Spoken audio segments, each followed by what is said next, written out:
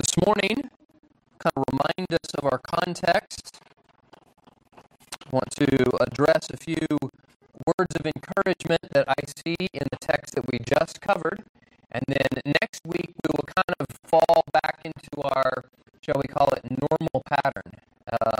Pastor Dan will be doing the exposition from Acts 18 next week, and so then we'll continue our journey through the book of Acts as we typically do. So Acts 17, you'll remember that Paul is preaching here on what is called Mars Hill. This is the seat of learning in the city of Athens. This is where philosophers would gather to hear a new philosophy, to evaluate it, to determine whether that philosopher could continue to teach and as it were, preach that philosophy in the city. And so this is an opportunity for Paul to address the gospel to a group of people here. You remember the last week took a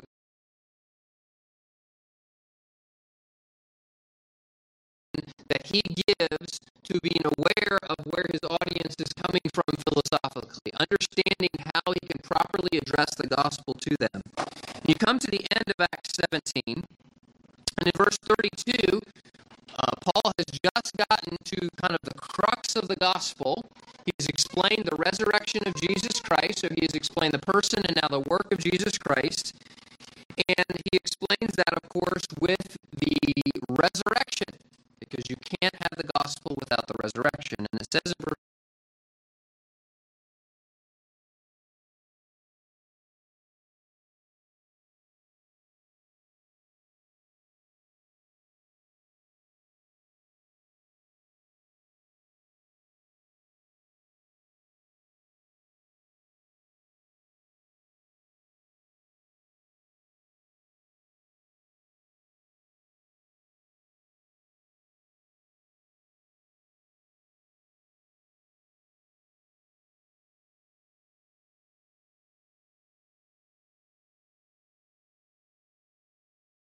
Father, we need to understand faithful to that. In your Son's precious name, amen. Well, we come here to the end of Acts 17, and we've just seen Paul in this teaching a philosophy that was unknown to the Athenians. I want to remind us that we live in a society, if you live in America, Western culture has moved over the last few centuries from basically a Christian-ish type culture. I don't mean by that everyone is a genuine believer, but a Christian worldview-informed culture to an increasingly post-Christian culture, or a post-modern culture. Now you say, what is postmodernism? Well, postmodernism is a philosophy that follows modernism. Modernism looked to the Enlightenment for the source of knowledge, that the access of knowledge through empirical evaluation. Postmodernism was a philosophy that followed on the heels of that and actually, in many ways, rejected some of the tenets of the Enlightenment. The central idea in postmodernism is that truth is a construct. That truth is not absolute, but it is really the function of a society or certain authority figures in a society declaring what truth is. And therefore, truth is something that we can't access with any certitude. In fact, the most extreme versions of postmodernism would posit that there is no such thing as absolute truth, and the next close approach in postmodernism is that there may be absolute truth, but it is inaccessible. It's not possible for us to know absolute truth. Well, that has tremendous, far-reaching implications. And although a generation or two ago, postmodernism was really just something of philosophers, it has now trickled into our society. And in fact, many in our society embrace postmodernism, perhaps even without knowing what it is. So you'll hear little buzz phrases in our philosophy, well, we can't really know the truth. Well, that's postmodernism kind of on the popular level. Or you'll hear people refer to your truth or my truth, right? That is a subtle wink to the postmodern philosophy that absolute truth cannot be ascertained, right? Or there are different types of truth, like different gradients of truth. Like this is all postmodernism. Now, I bring all of that up to simply point out the fact that Paul is talking to a pluralistic worldview that really gave no foothold to any one truth, as it were. They were willing to give a hearing to all versions of truth, right? And in many ways, there are some similarities between the audience that Paul is preaching to and the audience that we speak the gospel to in this day and time. So all of that context reminds us of the reality that we looked at a few weeks ago, that we need to be aware of those to whom we are speaking. And it's interesting in the Scripture that you will find different ways of giving the gospel. Now let's just be clear. I'm going to kind of emphasize different ways of giving the gospel, but at the outset I want to remind us that there is one gospel. There are indispensable truths in that gospel. So what is modified is not the gospel itself, but the way in which the gospel is given. At times in Scripture, we will see the gospel presented in a theologically structured way. One fine example of this is the theological structure that was given largely to a Jewish audience.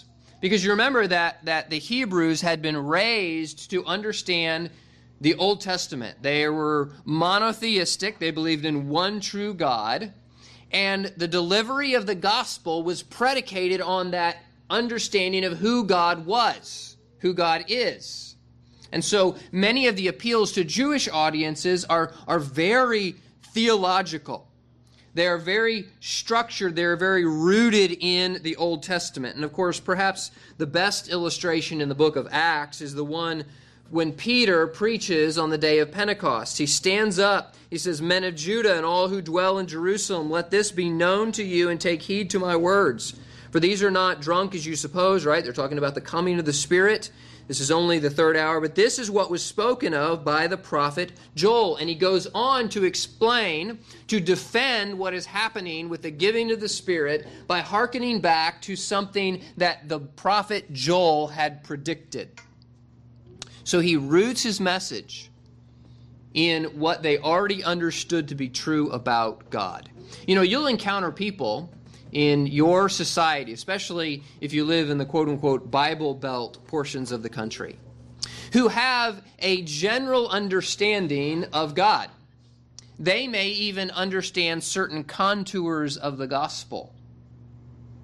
I've found that there are some people who are religious that when we can understand where they're coming from, we can really point out certain things they already know to be true as we give the gospel. Now, that doesn't mean they're believers just because they believe in God, just because they say that they have some allegiance to Jesus, just because they call themselves quote-unquote Christians, does not mean that they're genuinely converted.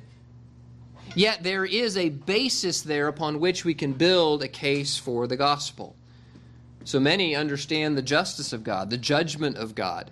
Many understand the concept of sin. These are all things that are important to understand as the gospel is explained. Well, we find Peter in this passage, we find Paul throughout the Old Testament, speaking in the synagogues to a Jewish audience, appealing to what they already know to be true. So at times we find the gospel presented in this theological context, in this theological way. At other times we find that the gospel is presented as a testimony. The gospel is presented as in a testimonial fashion. I think, again, we're contemplating the book of Acts, and I think, again, of a passage that we've not yet gotten to, and that is Paul speaking to King Agrippa. And in chapter 26, Agrippa said to Paul, "You're permitted to speak for yourself." You understand that in the presence of Agrippa, he would not have just been given free rein to speak openly, but he was given permission. So Paul, of course, is going to take advantage of this situation. He says, I think myself happy, King Agrippa, because today I shall answer for myself before you concerning all the things of which I am accused. Now, Paul goes on, and this is an interesting treatise that Paul launches into, and it's his story. It's his testimony. It is how he came to understand who Jesus was and trust in him, and how Jesus completely changed his life. I mean, here was someone who was persecuting Christians at one time, who now had embraced the way of Christ. What a powerful testimony. I would just remind us that this is a powerful way of giving the gospel. You know, maybe you feel challenged. You have a heart to give the gospel to others, the truth of Jesus Christ to others, but you're hesitant. You're not sure exactly what to say. You're afraid that you're going to stumble over your words. Well, one of the most powerful things that you can do is say, as the hymn writer said, I once was lost, but now am found. I was blind, but now I see. When we tell others what Christ has done for us, even the understanding that we came to as we believed the gospel, maybe something like, I used to believe that my religious deeds would get me to God, would earn me favor with God. And what I came to realize through the Bible is that my works are worthless. The very best I can do is not good enough for God, that something else had to happen. And maybe this morning you're in that same situation. Maybe you're thinking that your religious deeds are good enough, and you need to come to the recognition, that the turning, the repentance of the reality that our works can't save us, not by works of righteousness which we have done, but according to his mercy, he saves us. Your testimony is a powerful thing. I would just encourage you that this is also a way to share the gospel in a way that gives the message, that gives the truth, that is accurate, yet is not quite as, it doesn't come across as accusatory, perhaps, as some other means of giving the gospel. You can tell people what happened to you. You can tell people the change of heart, the change in mind, the work that Christ did in drawing you to himself. And this is what we see in Scripture. We also see the woman at the well after she finds Christ. She goes to those who are in the city in John 4 and says, he told me all that I ever did. When the Samaritans had come to him, they urged him to stay with him. And many more believed because of his word. I mean, she literally brought people to Jesus, right? We use that phrase kind of in a figurative sense in respect to giving the gospel. Well, that's literally what she did.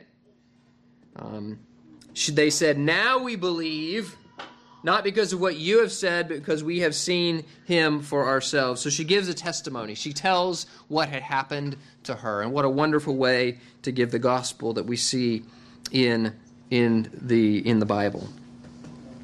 We're already in Acts 17, and I won't take the time to reiterate Paul's entire message, but we have to point out the fact that this was a very nuanced, philosophical lecture. I mean, Paul appeals to their own philosophers, appeals to their own poets, appeals to the logic of what they believe in order to make a case for this one that he says is the God that you are worshiping, not knowing who he is, to the unknown God. And so Paul, as he understands the philosophy of the day, as he understands the context that he's in, is very careful to give a philosophical presentation. Might I just say that this is kind of the proper way of doing apologetics? The proper way of doing apologetics is to recognize the philosophies that our audience, the people that we're talking to, recognizing the philosophies that they understand and believe, and building on that, and sometimes even contradicting that. Paul does that, right? I mean, he addresses their own idolatry. He addresses the contradiction in their worldviews, right? You say on the one hand that the God cannot be contained in a shrine, yet you look to these shrines as your source of hope. Right? He points out those contradictions in their philosophy. And so this is what Paul is doing. He is doing apologetics. He is presenting the gospel in the context. Now, it is important for us to be thinking people. As believers, if you're a believer this morning, it is important that you understand the roots of your faith. You see, faith is not contradictory with reason. It is a reasonable faith. And I would dare say that many Christians need to just kind of get over this whole check your brains at the door attitude towards Christianity. It is faith. It is believing in that which we cannot see, but it is not unreasonable. It is not unfounded. And so we would do well to understand, to do some reading, to do some study, even to face the hard questions from our unbelieving friends. Wrestle with them. Give careful thought to them. And come up with good answers based on the Scripture. At the same time, recognizing, as Paul does, that the message of the gospel still needs to be heard. No one has ever been argued into believing. No one has ever been reasoned into believing. Yes, we need to answer with reasonable answers. But we understand that in the end analysis, the gospel of Jesus Christ will be offensive to some, and that's what we see in this passage. So he's faithful to the gospel, but he does so in a philosophical context. Often the gospel is given in Scripture by using an illustration, and there are many, many examples of this. The one that comes to my mind is Matthew 13, the parable of the sower. That this illustration is given by Jesus. He uses this illustration, and in many times, and this is important for us to understand, that the gospel is presented in a conversational way. Question, answer, dialogue, back and forth. I have John 3 here. You remember the story of Nicodemus, right? This religious man who Jesus has a dialogue with. Followed by John 4, when Jesus has a dialogue with a woman at the well.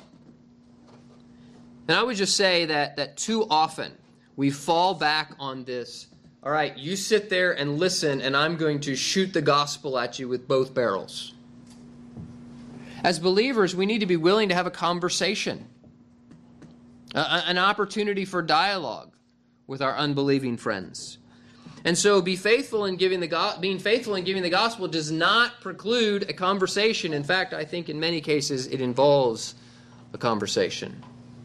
A friendship, what we often call around here a redemptive relationship. If you're here, or you're listening, you're watching this online, and you are not yet a believer, perhaps you felt like the gospel has just been thrown at you rather than having your questions answered. I would say that we as believers don't always do this well. We don't always have a dialogue well with our unbelieving friends. But that's what we desire to do. If there's a way that we can help you on your journey, I've mentioned in past weeks that we have a 4-week Bible study that anyone in our church would be happy to take you through week by week, to answer your questions, to look in Scripture, to probe, even to ask those hard questions. And in fact, one of the reasons that we encourage using this tool is because it gives people who are engaged in this Bible study opportunities for conversation. And so we see the gospel presented many times in Scripture in this conversational way. Well, what are the responses to the gospel? We saw these a couple weeks ago. We come to the end of Acts 17, and we see, beginning in verse 32, when they heard the resurrection of the dead, some mocked. The reality is that the gospel will not be accepted by all. Paul makes it clear in Scripture that the gospel will be offensive to some. Some will mock. That is expected. It is an offense to those who want to cling to their own way, to cling to their self-made religion. The gospel is offensive because it calls on us to lay aside our way and to depend completely on Jesus Christ. So some will mock the gospel. It also contains supernatural elements, right? And many will reject that. I mean, it was the resurrection from the dead that caused this mockery to come to Paul. Some will contemplate the gospel. We see that here at the end of Acts 17 as well. Some, when they heard the resurrection of the dead, some mocked, while others said, "We will hear you again on this matter." May we be patient with people. May we recognize that the first presentation of the gospel may not be the one that lands on good soil. Or perhaps it's landed on soil and it's a slow growth. We need to continue to patiently tend to that. Paul uses the illustration of some sowed, some watered, God gave the increase. There is a growth period in the hearts of many when the gospel is given. And so may we keep the conversation open. May we be willing to talk again with those who contemplate the gospel. And then may we be encouraged. At the end of chapter 17, it says, "Some joined him and believed. Among them, Dionysius the Areopagite." Now, what is an Areopagite? Okay, remember back a few weeks ago, we talked about Mars Hill, the Areopagus. This was the place where the leaders of the city would evaluate new philosophies. What was the Areopagite? Could we just say this was kind of the Supreme Court of the land? I mean, these were the judges. These were the ones that sat to evaluate the philosophy that was being given.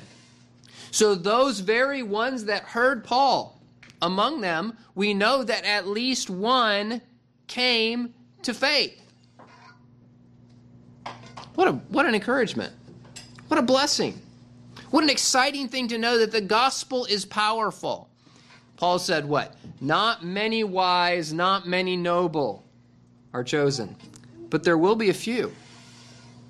There will be some who hear the gospel and who will embrace it. It goes on to list others that joined them. We see a woman named Damaris, and then others with them. How many? We don't really know exactly. But we know that there was fruit from the faithful giving of the gospel. And so I want us to be encouraged this morning. I want us to recognize the fact that not all planting bears fruit right away, but that we ought to be faithful to the gospel in whatever form it takes, whether it's a conversation that goes on even for months or years with a neighbor, whether it's an opportunity to present the gospel in a philosophical way or to a religious person who's not yet believed. May we be faithful in giving the gospel and be encouraged by this. As we are faithful, God will give the increase. There will be fruit from the gospel. And so this morning, I don't know what your situation is. Perhaps this morning you've not yet embraced the gospel yourself, but the Holy Spirit is doing a work. I praise the Lord for his patience with so many of us as he continued to extend his mercy to us. May I just plead with you that today is the day to come to Christ, to depend on him completely, to turn from yourself. But my friend, if you are a believer this morning, take heart in the gospel. Be encouraged that God gives fruit. And here in this message that Paul presented, I think is a word of encouragement for us, that some believed. May we be faithful as we continue to present the gospel. Father, we thank you for this time that we've had together. May we be encouraged by these brief thoughts from this passage of Scripture. May we be faithful in telling others the good news of Jesus Christ. And may you use us to that end in your service. We offer these things in your Son's holy and precious name. Amen.